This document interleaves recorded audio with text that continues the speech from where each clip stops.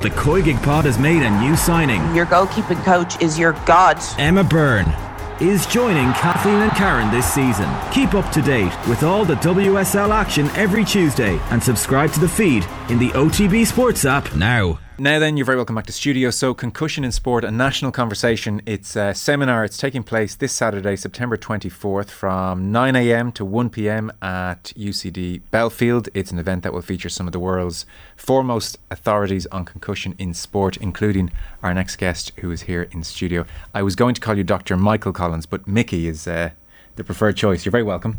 Yeah, well, thank you. You're welcome to Ireland. So, as I understand it, you're involved, University of Pittsburgh's medical centre. They have a sports medicine concussion programme, and you are the clinical and executive director of said programme. Correct. Great. Listen, it's great. It's super to have you with us, because as you can imagine, we talk about concussion and sport quite a lot and have done over the last number of years. Right. So to get the ball rolling, it's my understanding from reading various interviews you've given that you're very much of the persuasion that concussion is something that is very treatable, and there are great advances in treatment, and that extends far beyond go and rest in a quiet, dark room. Yes, concussion is a treatable condition. We've made a lot of advances in terms of, we now know there's different types of concussions, and we know that active treatments, specific treatments, treat those specific types of problems that we see with the injury.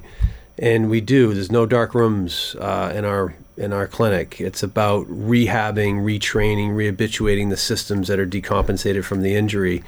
And we're coming up with very effective physical therapies, exercise programs, and it's all about retraining the brain, not resting the brain. What's an example of an exercise or a therapy that someone might undergo? I don't want to get too technical, but there's one of the types of concussions is a problem to a system in the brain called the vestibular system. And concussion is this energy crisis to the cells and neurons that occurs. And when that energy problem happens, that's one of the systems that can decompensate. And that system allows us to basically interpret motion. It allows us to stabilize our vision. We move our head. It allows us to be in car rides, in grocery stores. It allows us to move dynamically and exercise. And there's a part of the brain that interprets all that. And with concussion, that system will literally decompensate, and patients will feel this like slow, wavy, dizzy, foggy, tired, headache, nausea. It's a very unpleasant thing to feel. And that system in the brain is also connected to the nervous system, so patients will get a lot of anxiety with it.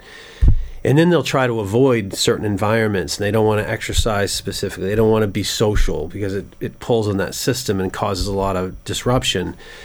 The way we treat that problem is by training it. And we can actually identify where that system is breaking down and then create an exercise program to rehab and retrain the brain. We actually have physical therapy exercises that have been developed to retrain that system. And once we retrain that system, for example, the anxiety gets better, the symptoms get better, and the brain recovers, and we can get kids back to the sports they love.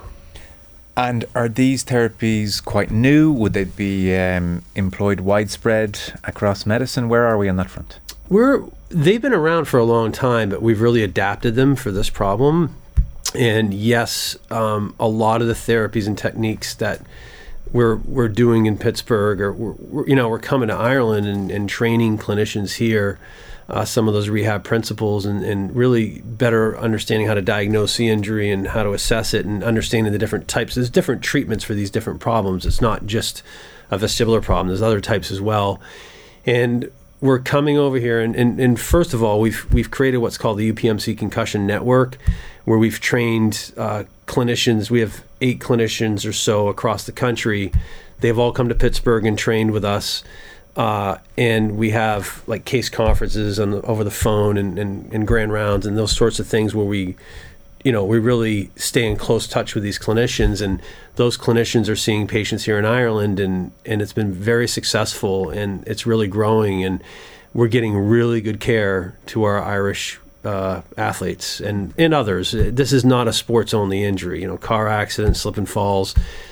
There's 1.8 to 3.6 million concussions occurring per year in the United States in sports and recreation alone per year. This is a very common, prevalent injury, and it's happening here in Ireland, obviously. Yes. But the advances are such that we can treat it effectively and get kids back to the sports they love the great majority of the time. And so, Mickey, is your daily life, your daily working life, seeing lots of patients who've suffered a concussion for all various types of reasons? That's your Monday to Friday. We see about 20,000 cases a year in Pittsburgh, and myself, I'm very busy. I'm in clinic 5 days a week. We also do a lot of research.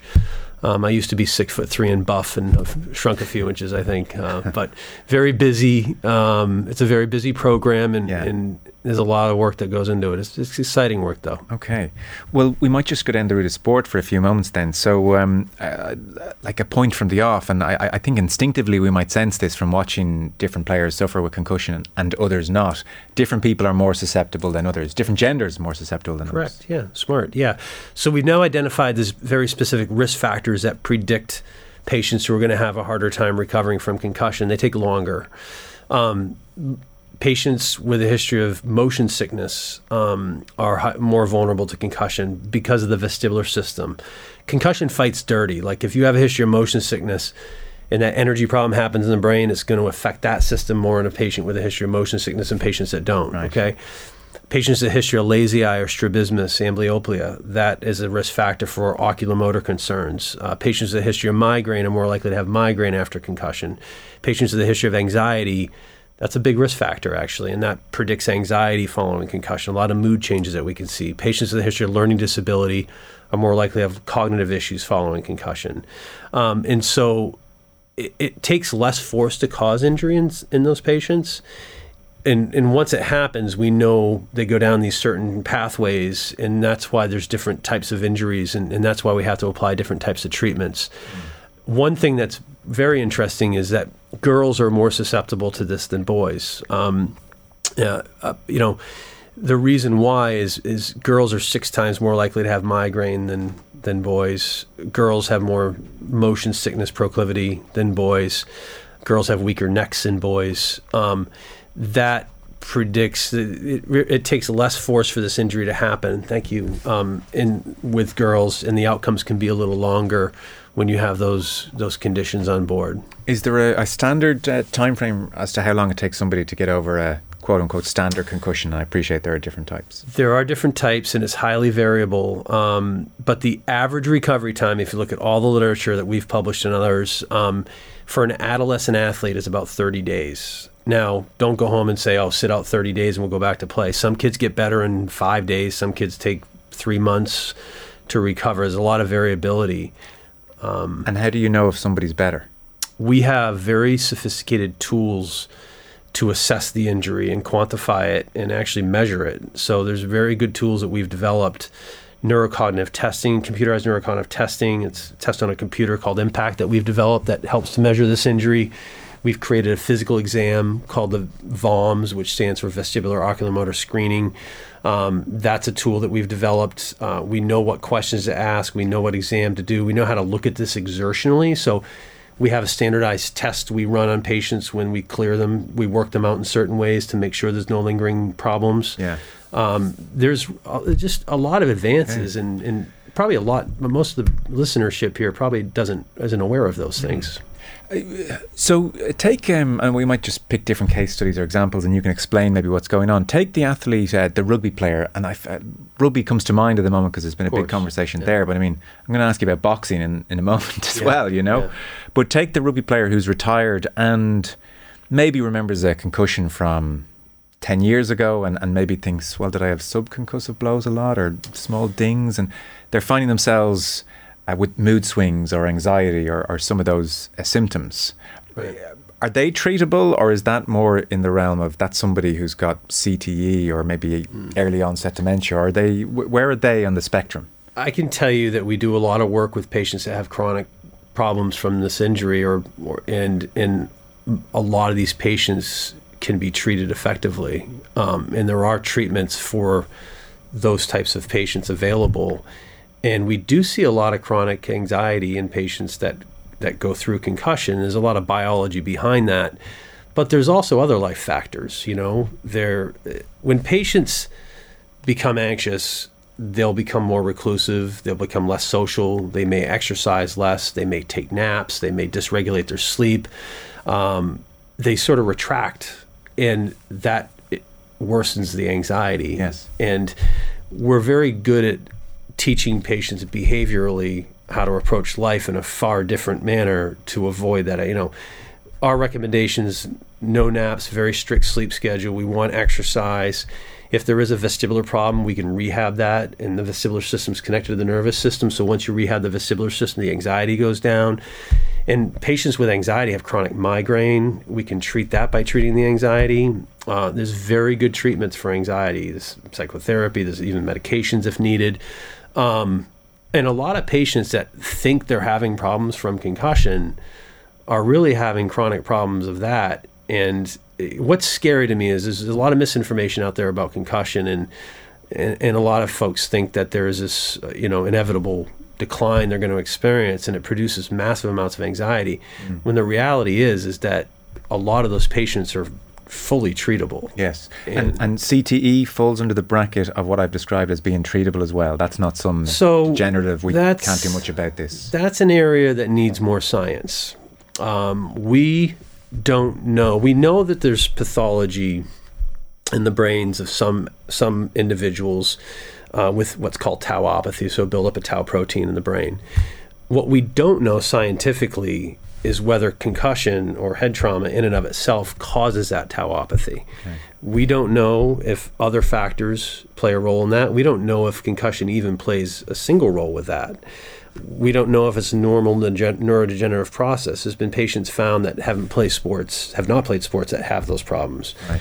There's a very sort of nascent beginning literature looking at that topic, and I can tell you there's a lot of science that call into question some of those findings. There's a lot of science that support those findings, and science takes time, and we're doing a research project now, a very advanced research project looking at former NFL players, a very large cohort of patients that played in the NFL, and we're comparing them to match controls that didn't, and we're doing incredibly sophisticated measurements of neurohealth. We're looking at imaging, we're looking at blood work, we're looking at neurocognitive functioning, mood, and we're going to have results seeing what the true prevalence of neurodegeneration is in that population. Yeah.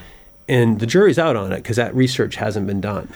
And is there agreement, and again, these questions are too simplistic, I know, but is there any kind of a broad agreement on, say, take the sports person who had 1 or 2 or 3 severe concussions across their 15-year career versus the sports person who doesn't really remember being badly concussed but took a lot of bangs to the head and, thousands potentially. Who's likely to have the more adverse outcome? Let's say they're both as susceptible as each other in the first place. Do we know which is worse for a sports person? We don't. Okay. I can tell you if there's an injury and it's recognized and evaluated and treated, we know that's the most powerful thing to prevent problems from happening. You're going to return to normal vulnerability. It's about receiving proper treatment from the injury. Well, that was one of the key questions. So, athlete who suffers in the short term is treated well in accordance with, say, the therapies you're talking about. Yes. They're now no more vulnerable to CTE or early onset dementia in future years if it's treated well in the short term. I believe that we have to bridge that. Okay. Again, there's not really good research, bridging that issue to that issue. So I guess those treatments haven't been in existence long enough, is it? Correct. Yeah. We need prospective long-term longitudinal studies on that. And so there are a lot of questions that need to be answered. But what I can tell you is the patients that we treat, they get better and they get normal. And it doesn't necessarily, it doesn't resonate with me that the patients that end up doing really well with treatments would all of a sudden go down this pathway in a negative way. I really do believe if this injury is managed properly, concussion's a treatable injury, because we see that, we've proven that through our research. We know that patients become asymptomatic. We know the therapies work. We know how to treat this injury. And I'm all about kids getting back to the sports they love. If they meet my criteria for recovery, I'm 100% going to recommend these kids go back to play. And sports offer an incredible opportunity for kids competitively, socially, exercise wise, imagine a world without that, right? Yes, and for sure. so I'm very much in favor. Nothing about that long-term stuff has changed my treatment and getting kids back to play. Okay. Because the science hasn't evolved to the point where we fully understand that. Yeah, no, I appreciate that. It's moving all the time. There's probably a current generation, for instance, of rugby players looking at the generation before them in their early 40s now who are being diagnosed with early onset dementia, which is devastating on so many fronts. What conspires to result in early onset dementia for those sports people who do put it down to their sport and the bangs to the head and the concussion? We don't necessarily fully know if the sports are the only cause of that. There's many causes for neurodegenerative disease, and the base population has decent rates of that as well. There's a lot to learn here, and that makes people uncomfortable, and I understand that completely. And science takes time, but I can tell you in the next 2 to 5 years, it's not only our group, but there are many other groups across the country in the United States and even here that are doing really good research. We're going to have a lot of answers in the near future, or better answers. But it's always going to be an evolution. That's what makes, science takes time, and those projects are underway, and get me back here in a couple of years and I'll have a little more clarification on it. Okay, deal. The significance of a concussive episode and then continuing on the field of play. Yeah. That's obviously a hot topic. So what do we know about concussive episode and continuing to play? Yeah, well, we got some good research on that one. So if patients, we just did this study, it was published in JAMA Neurology, where we looked at a very large cohort of athletes, and half the sample came out of play immediately at the time they had symptoms of concussion, and half the sample played for 15 minutes beyond the point of having symptoms. The sample that came out immediately recovered in 19 days. The sample that continued to play for just 15 minutes recovered in 44 days. So just playing 15 minutes beyond the point of having symptoms resulted in them missing nearly a month longer of play. And we've also done this it's a dose response. So for every minute you play, it increases your time of recovery beyond the point of it. So the point I'm making is that, when in doubt, sit them out. But the symptoms of concussion can be very subtle. For example, and a lot of people don't know this, but we've done some research looking at, let me ask you the question, what symptom on field do you think best predicts worse outcome from concussion? The one symptom that predicts worse outcome more than any other symptom? I'd be wavering between loss of consciousness or a dizziness and a stumbling. That's great. It's the latter, not the former. So if you have on-field dizziness, you're 6 times more likely to take longer to recover than if you lose consciousness, believe it or not.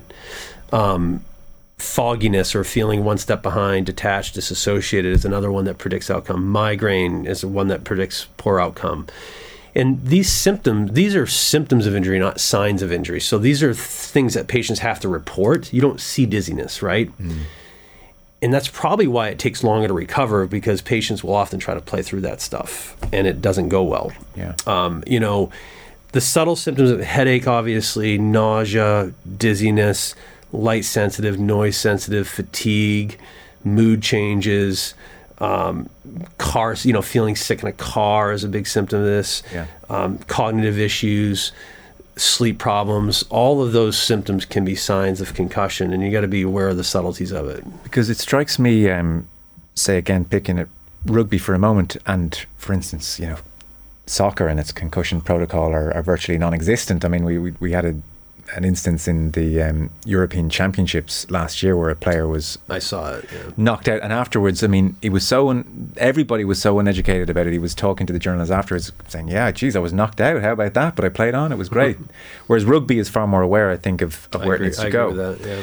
So I guess what rugby's really grappling with in particular is the head injury assessment. So when in doubt, sit them out. Everyone in theory agrees with that, and what strikes us as so difficult for rugby is, if you were to follow that to the letter of the law, you could lose 10 players from a game like rugby. So the rule as it stands at the moment is, and so we put ourselves in the shoes of the clinician, is if it's a likely concussion, then no HIA, no assessment, you're just off. If it's a likely concussion.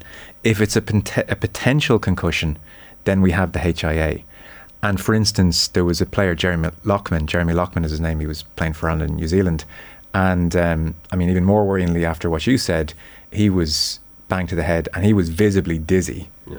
Taken off for a HIA. Now, in fairness, everybody afterwards conceded he shouldn't have had the HIA, should have been off. But you'll follow the point. He was taken off for the HIA and he passed the HIA and was put back on. So suddenly everybody is concerned about the HIA. So the question is, and the real difficulty is, trying to deduce the difference between likely concussion, where you have to come off, and potential concussion, where you've HIA. I don't know, that's not possible. I think we've made a lot of advances on that, and we do have very good tests that we can utilize. That example you gave with the dizziness, that obviously could indicate the vestibular system is decompensated. And we've created a physical exam called the VOMS that directly looks at that system, and you can't fake your way through that. I mean, there's things that can be done to measure that problem and look at it. So does it surprise you, for instance, that HIA was passed? Yeah, I don't know the case, so I can't weigh in on it. Fair enough. But when you say there's tests, what strikes me is that the doctor on the sideline has to look at a collision and decide HIA or just you're straight off, and I don't know how that can be done just visually. That's very difficult. Yeah, I mean, they have film, they have spotters, etc. I mean, I would agree with you. If there's someone that gets hit in the head and stumbles off the field, that's a no-go for me. And, you know, ataxia or balance problems are a definite sign that, you know, there could be other reasons that cause that too. Sure. But if it's after head trauma, I mean, it's pretty easy to deduce it's coming from that system. So do you feel, say we see two players run at each other and there's a bang of heads, or one person gets a bang in the head and it's a HIA as opposed to, no, safety first, you're off. Right. Would you like visually watch that incident and say, yeah, I can see why that's just a HIA? What would you need to see around an incident for you to think, yeah, HIA is appropriate there? There's definite red flags of signs and symptoms that you should be pulled off. If you lose consciousness, if you posture on the field, if there's confusion, disorientation, patients repeating themselves, loss of memory, those are all indications that head trauma has occurred. And, you know, those patients should be taken off for sure. Yeah. In patients that are reporting symptoms and there's no observable signs of injury, that falls more into that HIA category. And if dizziness were to occur, for me, that would be a no-go as long as it was related to the trauma, not related to something else. But there's physical exams that can be done. There's tests on the side that can be done. We need improvement on some of those measures for sure. But we've been spending a lot of time showing new data we have, showing some ways of looking at this in a pretty sophisticated way. And this is always evolving. And you know, as those tools become more widely used, you're going to see more sophisticated ways of looking at this. And Mickey, how far away are we, say, from a saliva test or some kind of biomarker to say concrete, not in doubt? We're a long ways away from that. Are we? Yeah, I believe that. It is really nothing ready for prime time, and it's really not that close. You know, and there's a lot of smart people looking at this, and a lot of really good work being done. But there's no biomarker currently to examine that, you know, in a reliable, valid, sensitive, specific way. Return to play breaks then. So sport is also, say we've diagnosed the concussion. What's an appropriate time out from the sport is a burning question. And for a time, for instance, rugby, it was like 3 weeks back in the amateur days. Yeah. And it had a 6-day return to play protocol. And people say, well, is there a commercial motivation here? A game every week, 6 days seems to be an awful coincidence. Recently extended to 12 days. So how do we grapple with that? And like, can we measure definitively, okay, this person is definitely okay to return to the field? Yeah, there's ways of doing that. I'm more of the mindset that we should look at this in an individualized way. And some athletes get better quicker than others, but getting the right evaluation and using the right tools and really doing the right rehab. When you're normal, I put patients back to play. If you're not normal, I do not. And we actually have really sophisticated ways of looking at that issue. And that's what our research has been focused on, is understanding what recovery means and how to assess that, measure it, and treat it. And that's our wheelhouse. I understand the rugby and I know it's 12 days now, and it's something where I can understand in rural areas where something like that is indicated. But if you're being assessed by a clinician that's really trained in this injury, it's with the NFL, we don't use a sit-down rule. We look at this individually. We treat it individually. Right. And that's the way I feel. I like that process. I think it works better because you're looking at an individual rather than just a arbitrary kind of how many days. But the good thing is if it is a 12-day sit-down rule, a lot of patients don't go back at 12 days if they're not normal. I mean, evaluation still occurs in that protocol. And look, sitting out 12 days isn't going to hurt anyone. Yeah. But I'm also of the ilk that, look, if kids are ready to go back to play, what we don't want is patients underreporting their symptoms because they have to sit out X amount of time. And that can happen intuitively. Yes. Heading a football. So, for instance, I think in the UK there's a trial banning heading amongst under 12s. So talk to us about that, both for children and adults. I don't think the data is at a point where that determination can be made scientifically.